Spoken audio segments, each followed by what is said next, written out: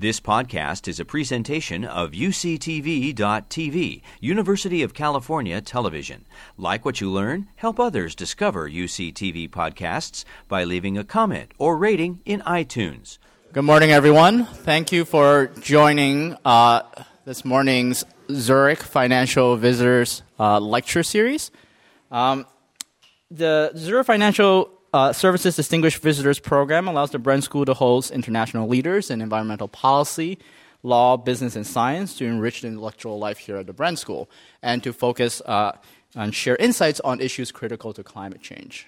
It really exemplifies the best of what we have at the Bren School. Visitors come to give a public lecture, they teach our students, and they engage with the broader Bren community over the course of a week to several months. So on behalf of the Bren School, I want to thank our sponsors and for continuing to support this program. We are very honored today to have Dr. Dan Dudek, who is Vice President at Environmental Defense Fund. In my mind, Dan is one of the most innovative, successful, and radical environmentalists out there.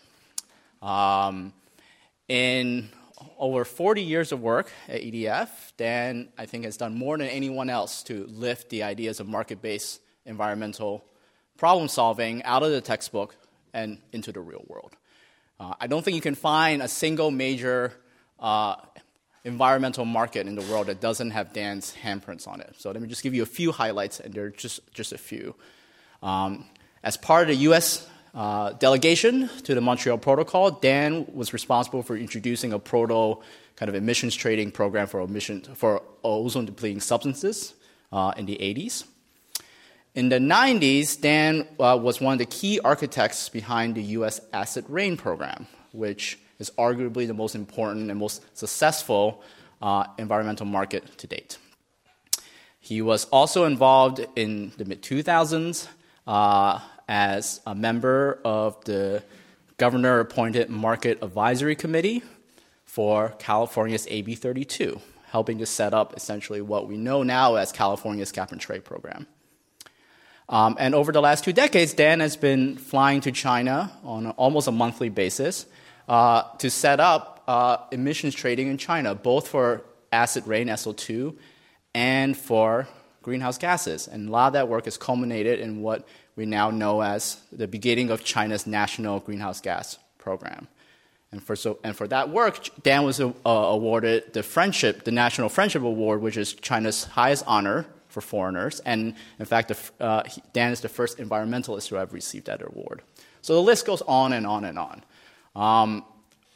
In my mind, what's most impressive about Dan's work is that he goes after big problems, and he's not afraid to do the really hard work. That is, he spends up to decades sometimes in certain places trying to build the institutions, trying to understand different cultural contexts to try to understand how to solve these environmental problems. So we're very lucky to have Dan here today, and the floor is yours. Thank you.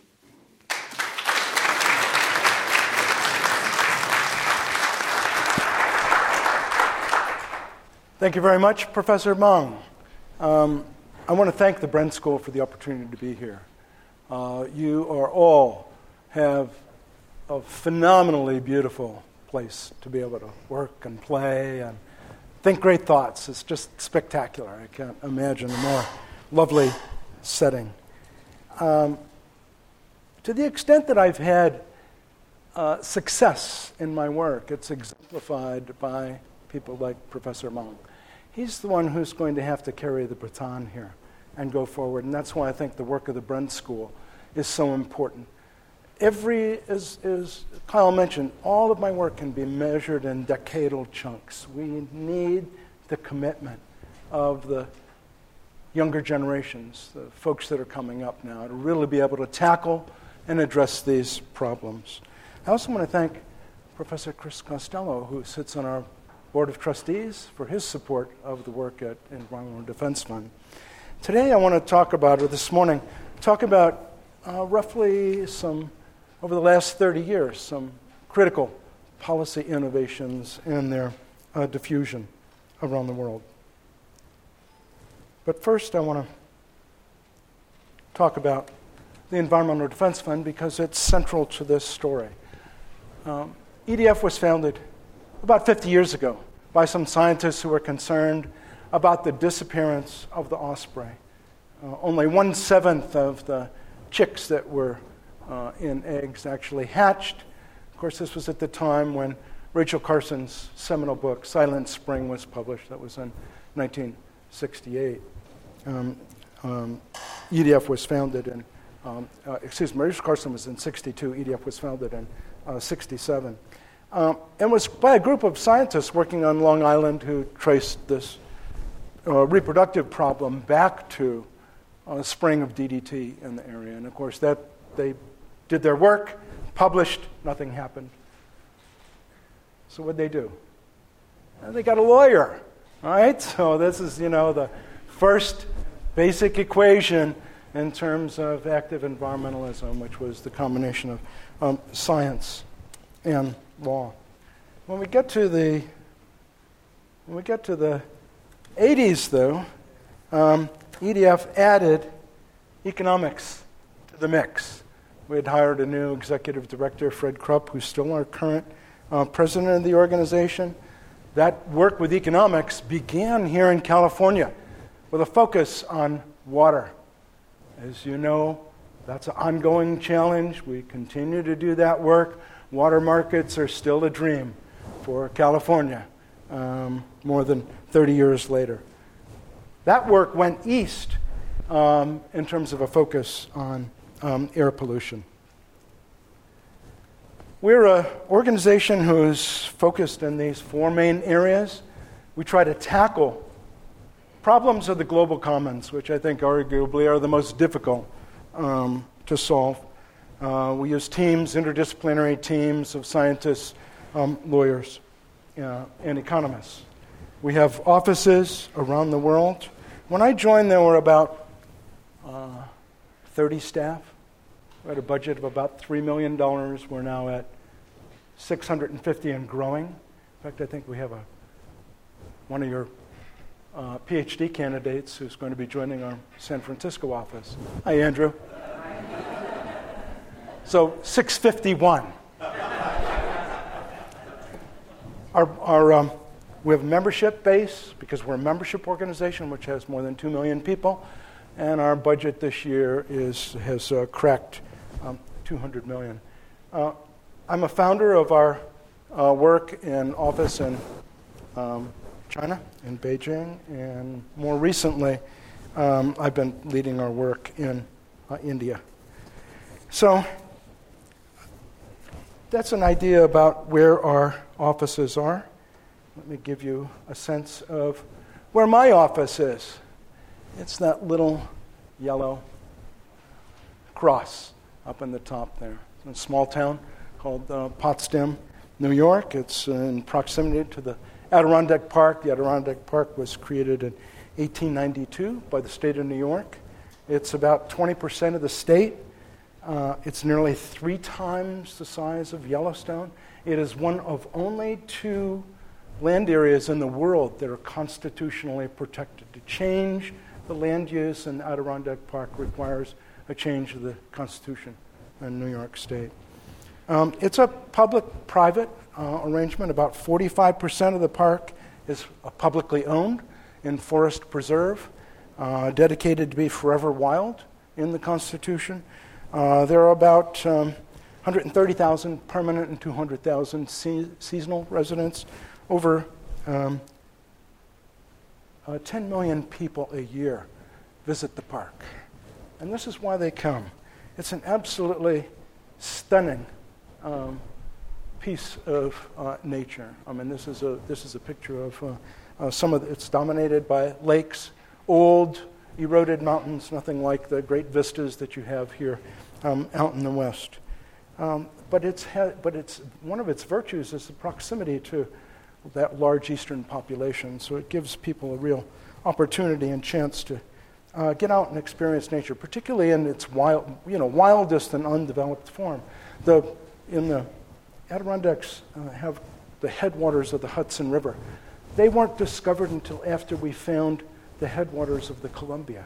That's how wild this area is.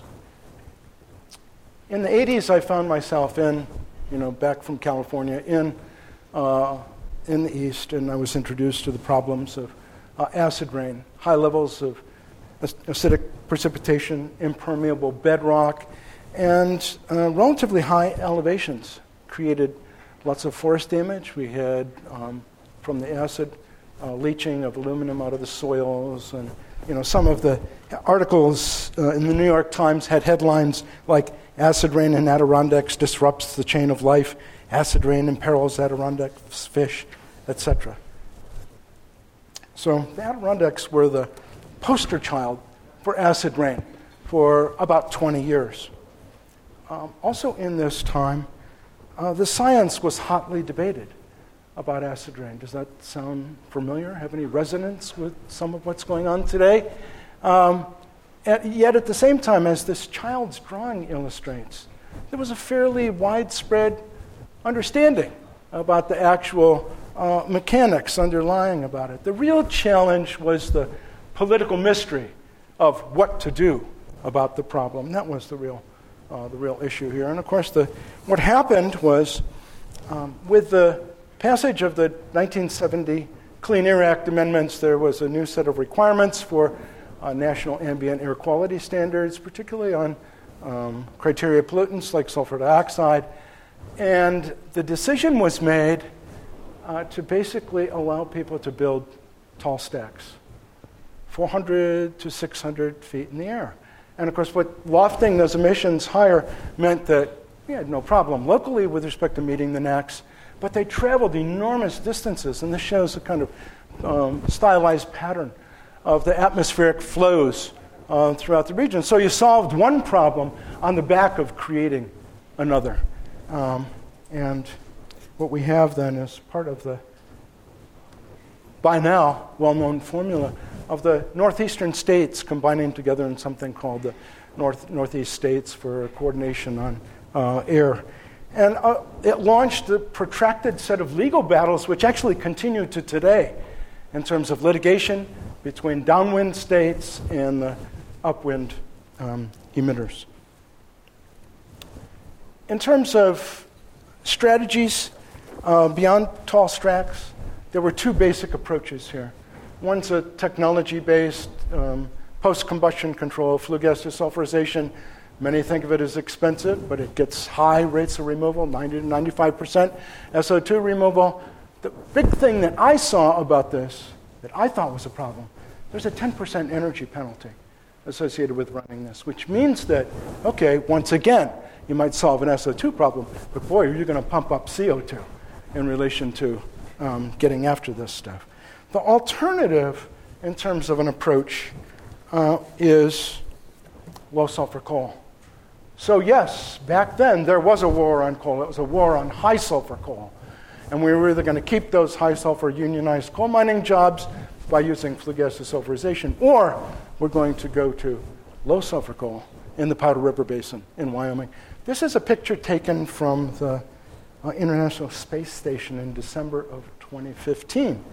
And if you look right here, it's an example of the size and scale of the mining in the Powder River Basin. It's just extraordinary.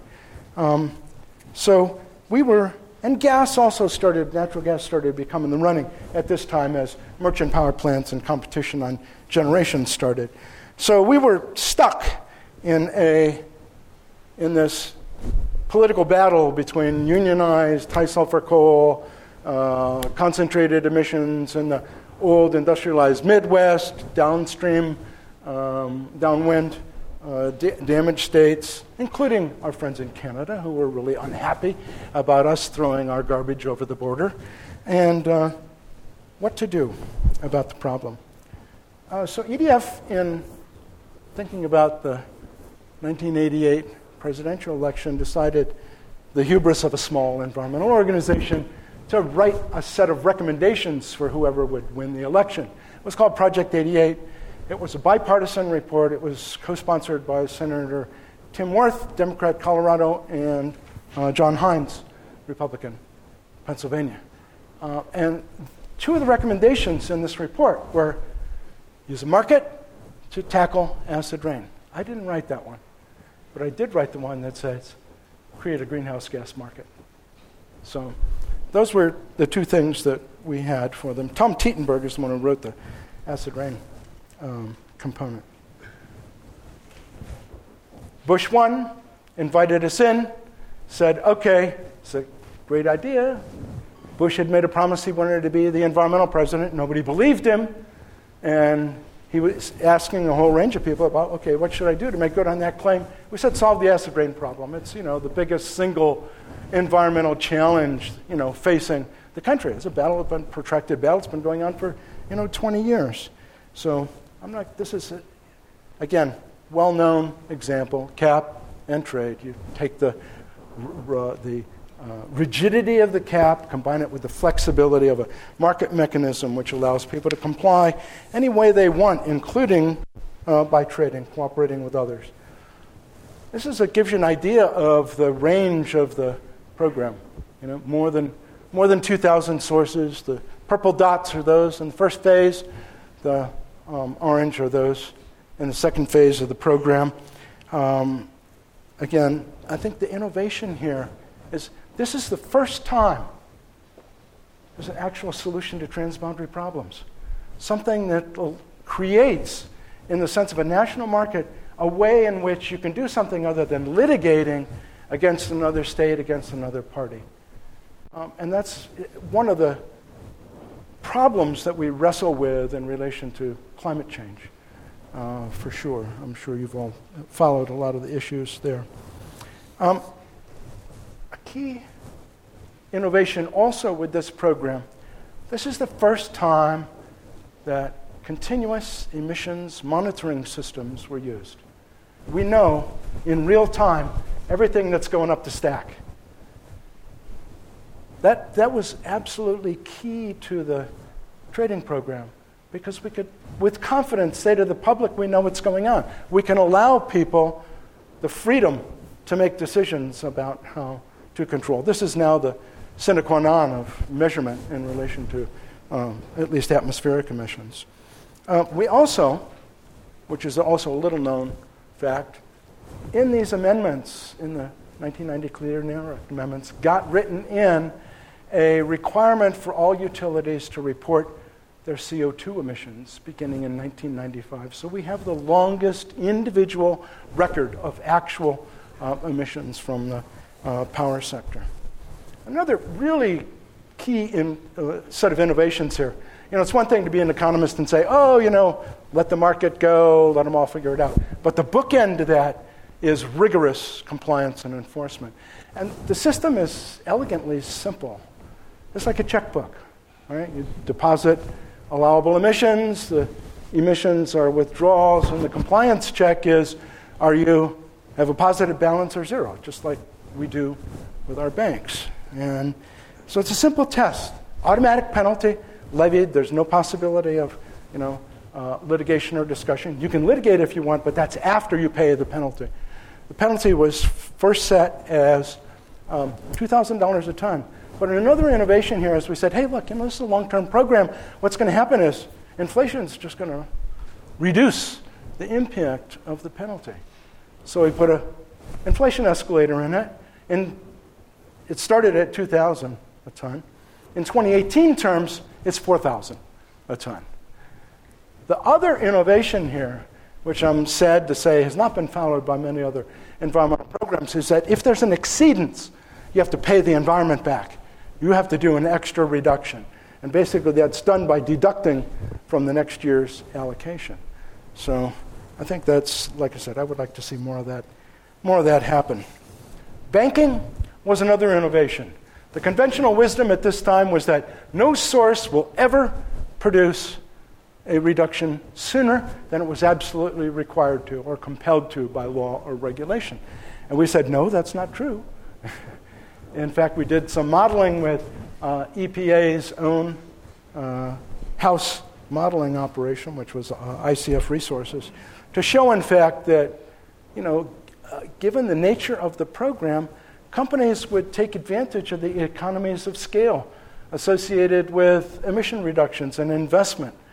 This is not getting SO2 reductions is not like going to the thermostat and dialing in the temperature. These are big plants, big investments and big reductions. And I think one of the important things about that was we got control much sooner than we would have otherwise had to. The bank topped out at one point in time at about 11.7 million tons. And I think one of the lessons now, and one of the questions I would ask now, is how can we incentivize companies to do more sooner, now? One of the other things that happened out of this program is, and many of you might find this funny, but it's an argument that I still hear now. And that's in relation to the fact that people have a hard time imagining that with respect to sulfur dioxide, and the argument being made now with respect to carbon dioxide, that somehow there's an iron linkage between these emissions and economic growth. That we're not going to be able to grow if we control these emissions. And in fact, for the first time, what we saw, again, was the decoupling of GDP and SO2. And I think that same decoupling can be demonstrated as well with respect to greenhouse gases. So what happened on the ground? Big change in terms of deposition fairly quickly as a result of the banking and over-control. Another thing that happened that is really important and is coming to the fore now with the global burden of disease is the importance of the health benefits associated with reducing these criteria pollutants. In China, which we'll talk about in a little bit, 1.6 million people die each year prematurely as a result of exposure to air pollution. Benefit-cost ratios, when you add in health in respect to the acid rain program, exceed 30-1. So the question then becomes, okay, we did this large-scale demonstration, but can it be adapted to climate change? Is it going to work here as well? And arguably, I'd say the jury is still out. So in terms of thinking about, I was responsible in EDF for not only a lot of this practical work, but also developing strategy in our atmosphere program. And the question arose, well, okay, where are we going to focus? We did this stuff in the United States, and this is, what I did was something very simple. I simply looked at emissions around the world, and because this is a global problem, and said, we are not going to solve this problem unless we get China in. And I had been very much involved in the early years of negotiation leading up to the UN FCCC, the Framework Convention in Rio, and again, I was at Kyoto. I actually briefed Vice President Gore when he landed in Kyoto to try to break the deadlock. And it's China that we have to get in the program. The U.S. was using China as a shield at that time, saying, we can't do anything. The Chinese will never agree to reduce emissions. So anything we would do would be dwarfed by China. And in a sense, they have a powerful argument. China's a colossus. Its economy will eclipse the U.S. by most forecasts, although its per capita is still has it ranking only about 80th in the world. It's the world's largest car market. It's a colossus in terms of both coal and clean energy, which is an interesting irony, but it reflects the sense of the priorities that China has developed over time in relation to trying to both change the direction of its economy as well as to dominate the low-carbon economy of the future. So in 1991, I was invited to go to China by what then was the National Environmental Protection Administration. They were starting some experiments on using economic incentives to try to control pollution. They were going to tax emissions, something called the pollution levy system. They got interested in the work that I had been doing in relation to the acid rain program in the U.S. And they said, would you come and talk to us? We've got a group of provincial leaders that are going to go out and start experimentation with this new policy called the PLS. China's urban air pollution problems are, I think, well known around the world. They're basically fossil fuel based, but to a significant extent it's coal. I think their coal production and combustion peaked in 2013 at about 4.25 billion tons. In 2017, consumption is estimated at about 3.8 by Brookings, so we've seen a downturn, but we still have all these question marks about, is it going to stay down? Is this just a pause?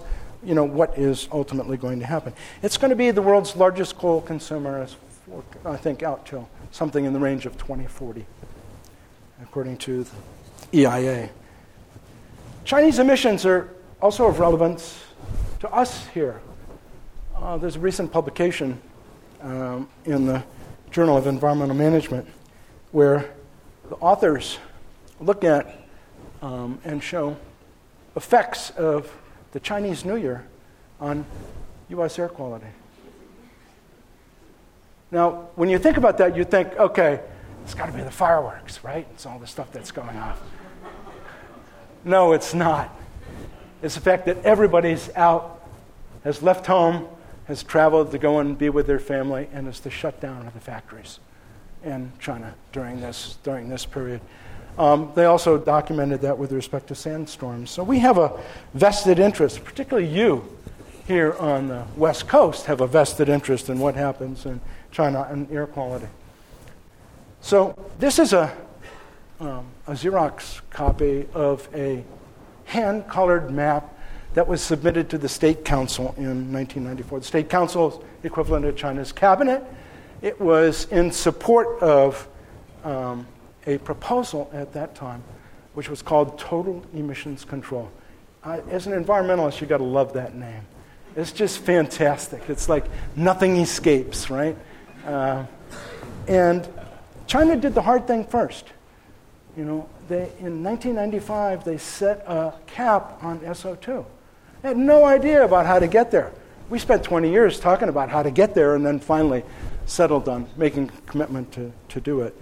So the issue then became, what the heck is total emissions control? So I had an academic partner at Renmin University at this time, and what we did is we ran around to all the different agencies that we thought might have a stake or a role in this policy and said, what do you think TEC is? What are you going to do about TEC? And we found that people were either scratching their heads or reading from the 9th five-year plan. So we decided together to write a book. And the book we wrote was the first book on emissions trading in China. And we said, this is what TEC is. It's a cap. Combine it with trading. And you know what? You got a great policy tool. So this was done in 1999. China, somewhat like the United States, uses its provinces as laboratories for experimentation. I don't think there's a major policy that you can identify that China has committed to that it has not experimented first at the local level. And recognizing this, I said, and China's got different governance models. Right? So this is a picture of Benxi Iron and Steel that I took. Benxi is in Liaoning, the old industrialized Manchuria. It's sort of like our Midwest in a number of respects. And Benxi was known as the invisible city because it couldn't be seen from the air because the emissions were so bad. It's the first place I ever saw black snow and ice. It's just an extraordinary place. So we were looking at different governance systems. Benxi had the capacity to pass, had a local Congress, had the capacity to pass a local law. And then we also went down the coast to Jiangsu province, which is one of the more economically advanced parts of China, and the city of Nantong. And what we wanted to test was the plasticity of administrative regulation. And we found a very motivated local environmental official at the Nantong Environmental Protection Bureau who had a problem on his hands. He took the TEC, that is the cap on SO2, seriously. There was a plant that wanted to expand capacity but hadn't really thought that TEC was a very serious policy. They tried to get variances, et cetera. They said, no variances. So we arranged a transaction with a local power plant who substituted low sulfur coal. And that was the first emission trade in China.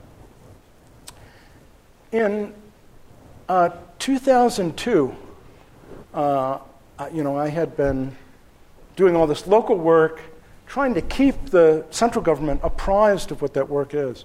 And at that time, the administrator of the State Environmental Protection Administration was a man by the name of Xi Zhenhua.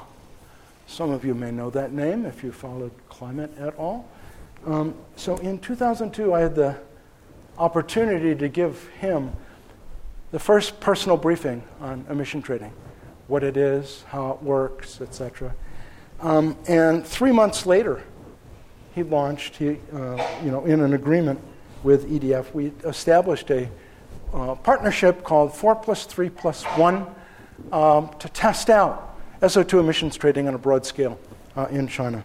This is an area which covered 1/3 of China's SO2 emissions. And what we did is we said, okay, we want you to experiment with this.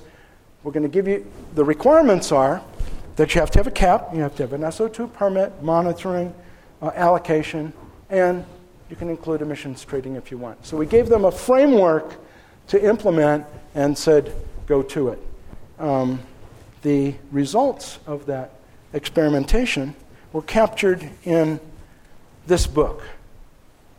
At the time, we were enthusiastic about its publication, so we committed to an enormous run of these books. And of course, there was little interest. So they all were put in cardboard boxes and went off to a warehouse.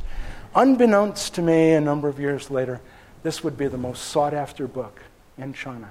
Because what it was it had all of the experiences from the local leaders, the participants in the program. They told their own story about what they did, the problems they had, and how they solved the problems. So, what's China's perspective on climate change? Again, depending on at what level you track or follow this problem, you know about the G77 plus China. You know that China has often been the bête noire of the climate progress in terms of climate negotiations. But China's own perspective, and this is taken from their national submission, so I will make no claims for the precision of the 27.2, but that's their number, not my statistic. But China's basically presents itself as a victim of climate change. It doesn't think it's going to benefit in any way from climate change. And the priority problems that it identifies are largely related to food, because the Chinese, for centuries, have been focused on the problem of feeding their population. So, in thinking about, okay, how do we get from SO2 to CO2? Started thinking about this self-perception, this problem of food, and the issues of the rural sector. China is still, to a significant extent, a rural nation. We have this rural to urban migration that I'm sure you've read about, and there's this huge income disparity between rural areas and the cities, which is what propels the migration. So we thought, okay, if we want to show benefits from controlling greenhouse gases, this is the place to focus. Let's start in the rural sector. And so what we did is we started out with a set of cooperative projects in three different provinces.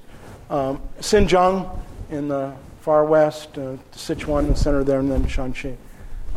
Different projects, different strategies.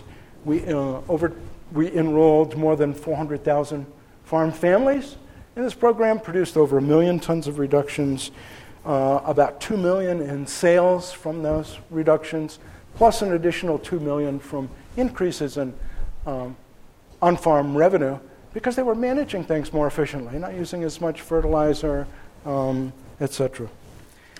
We coupled that with key partners. And the partners were not only important in terms of developing the pilots, but they were also a delivery vehicle to the higher authorities. So the State Council's Poverty Alleviation Office. Again, remember, State Council is their cabinet. All right? The Chinese Academy of Agricultural Sciences. We set up a center for research on agriculture and climate change. CCICED may not be a very well-known organization to you. It's the China Council for International Cooperation on Environment and Development. I served for 10 years as a council member. It's 40 members, 20 Chinese, 20 foreign. In some sense, I was the anomaly because of my profile. A lot of the people that sit on there are former environment ministers from European and other countries, very high-profile individuals. The beauty of the CCICED is it meets every year personally with a premier to deliver its results in terms of the work.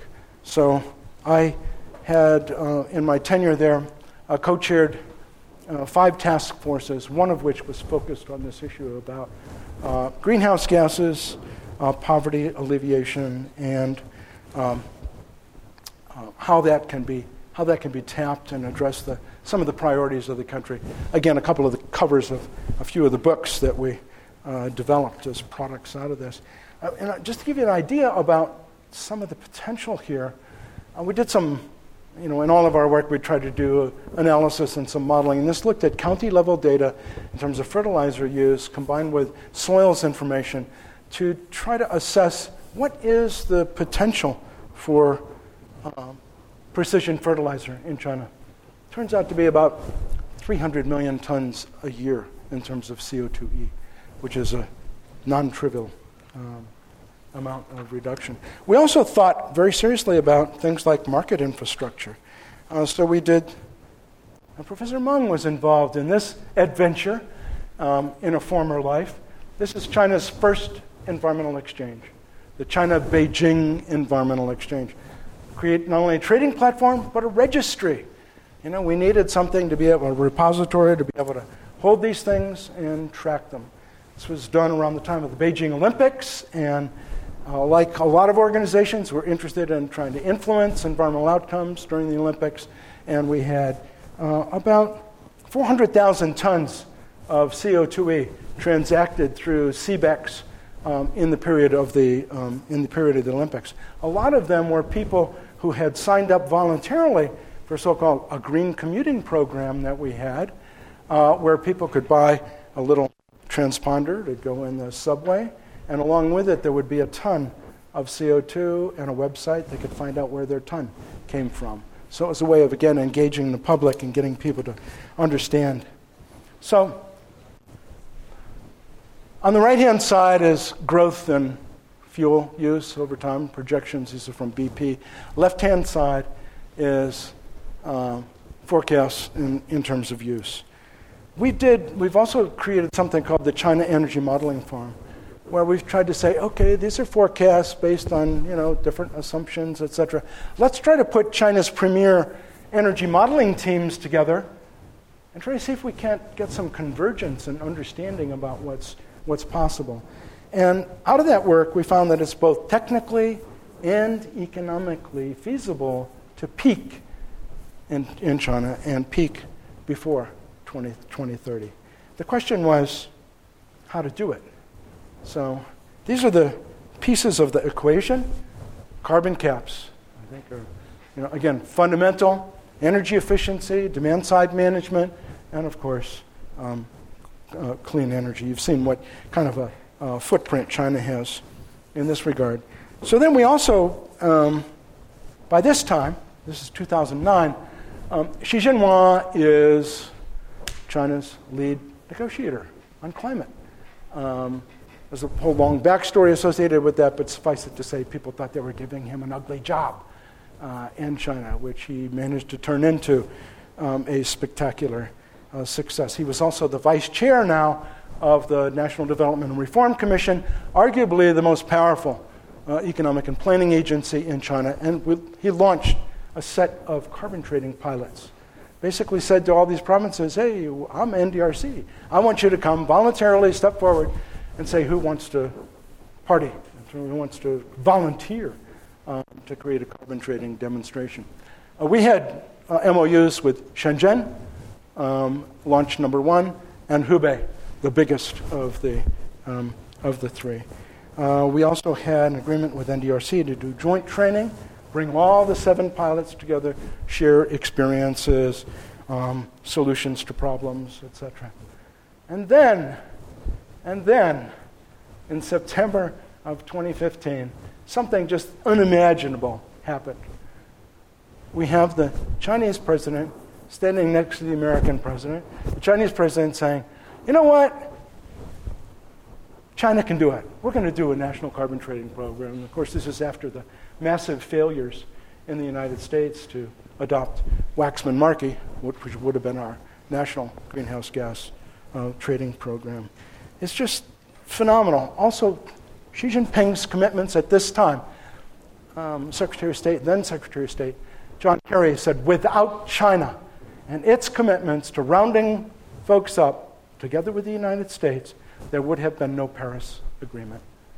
So this was, again, a real turning point. Here's China's set of commitments that it's made in terms of Paris. One of the things you find is China has a strategy and an approach of throwing a lot of different things up against the wall to see what sticks. But in my experience, I think the peaking commitment was made possible by 2 things. One was the modeling work, and the second was the experience in terms of the carbon pilots. Then, in December 18th, China did its launch of its national carbon trading program that Xi Jinping committed to. What does it look like? It's a 3-phase program. There's lots of expectations about this. It's going to be primarily focused on the power sector, but nonetheless, even though it's just the power sector, that'll be 3.5 billion tons of carbon dioxide. It will be more than 1,600 sources. It's roughly 40% of China's total emissions, and it'll be the largest emissions trading system in the world, by far. There's a monitoring, reporting, and verification process, which will continue in the other 7 targeted sectors. That's over 7,000 companies and over 5 billion tons of carbon dioxide. I think the likely phase 2 expansion will be in aluminum, cement, and aviation. So one of the challenges that China has, I mentioned this briefly before, is policy coordination. China is a country that's so diverse. I mean, we have diversity here between, California and Indiana, for example, if nothing else other than in mentality of the politicians they produce. But there's real diversity. If you look at the glittering, glamorous east coast of China, if you've ever been there, you could be any place in the developed world. Just don't pay attention to the characters on the signs. Right? It's just amazing. But then as you progress, into the central part of the country, that's where the leading edge of economic development is going. And when you get into the far west, it is incredibly undeveloped and highly rural.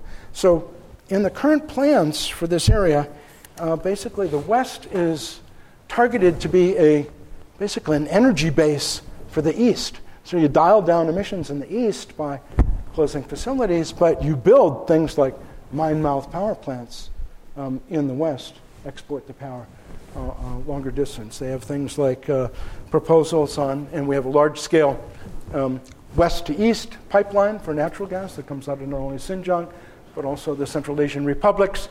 And then there are a number of large-scale syngas proposals that have been launched.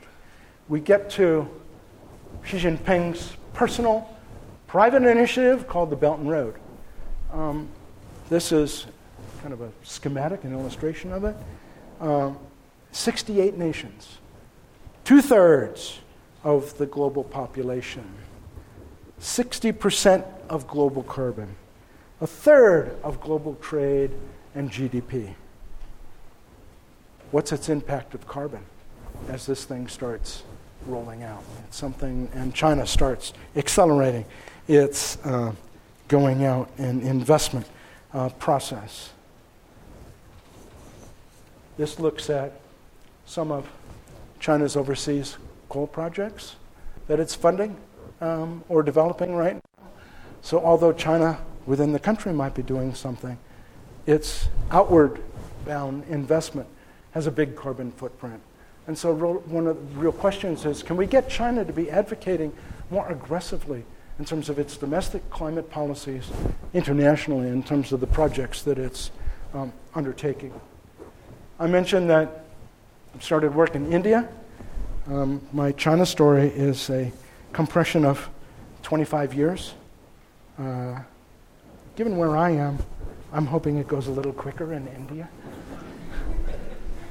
And I guess the question now, this tool that began, with the 1990 Clean Air Act amendments, there's now more than 90 countries that have mentioned it and said that they would do this in terms of their national program.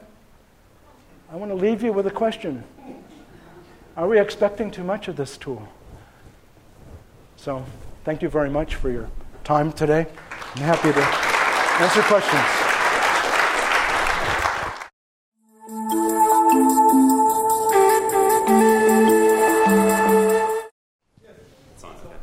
Thanks for joining us, Dan.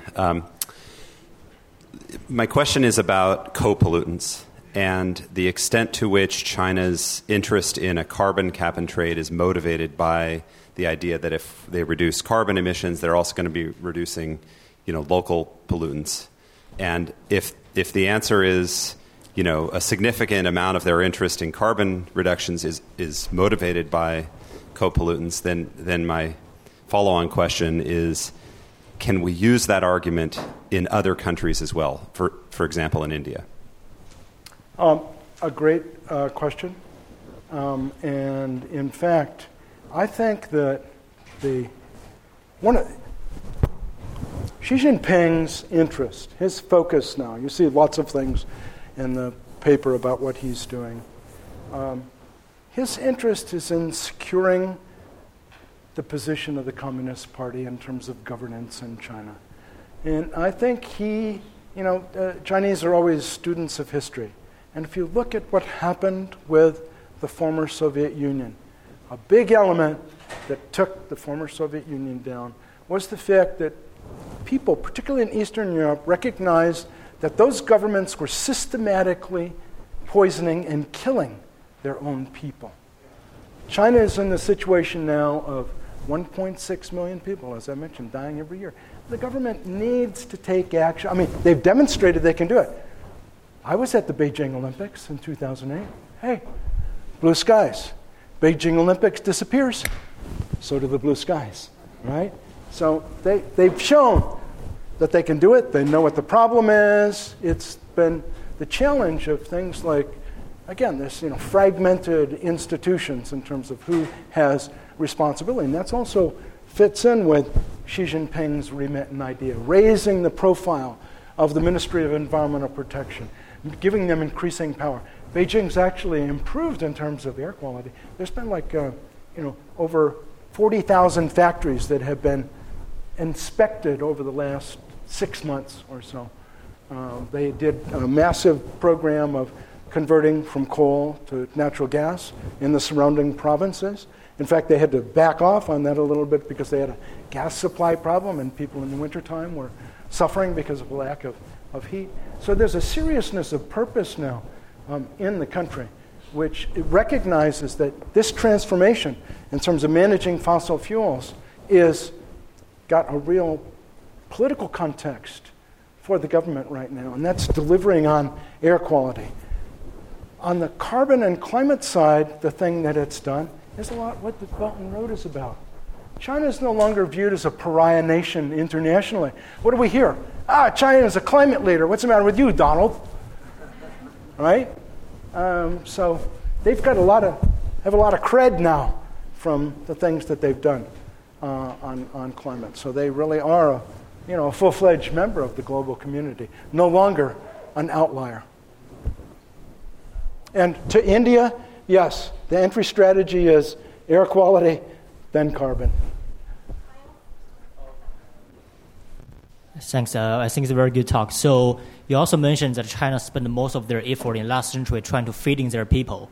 And you also mentioned that you did a lot of your work in China in rural areas. So I would appreciate if you can elaborate more about your point about the conflict between feeding people and the emission reduction. Because I guess when you're talking to a lot of Chinese people, their priority, especially in rural areas, is for feeding their people instead of reduce the emission, which might harmonize, might be harmful to their agriculture production. So I would appreciate if you can elaborate more on that point. Thanks.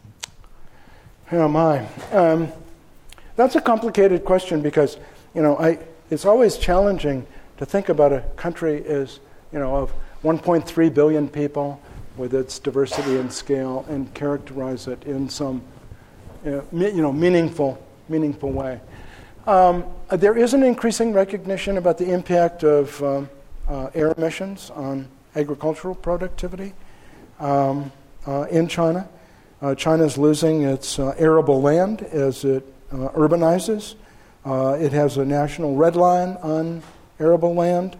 It has an idea about national self-sufficiency in terms of agricultural production, which limits its participation in global. It is very much a challenge for China.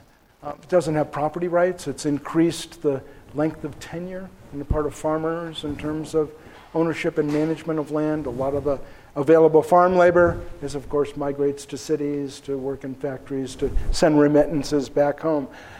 There's an interest in mechanization now to follow some of what the pattern has been in other developed nations in terms of the agricultural sector.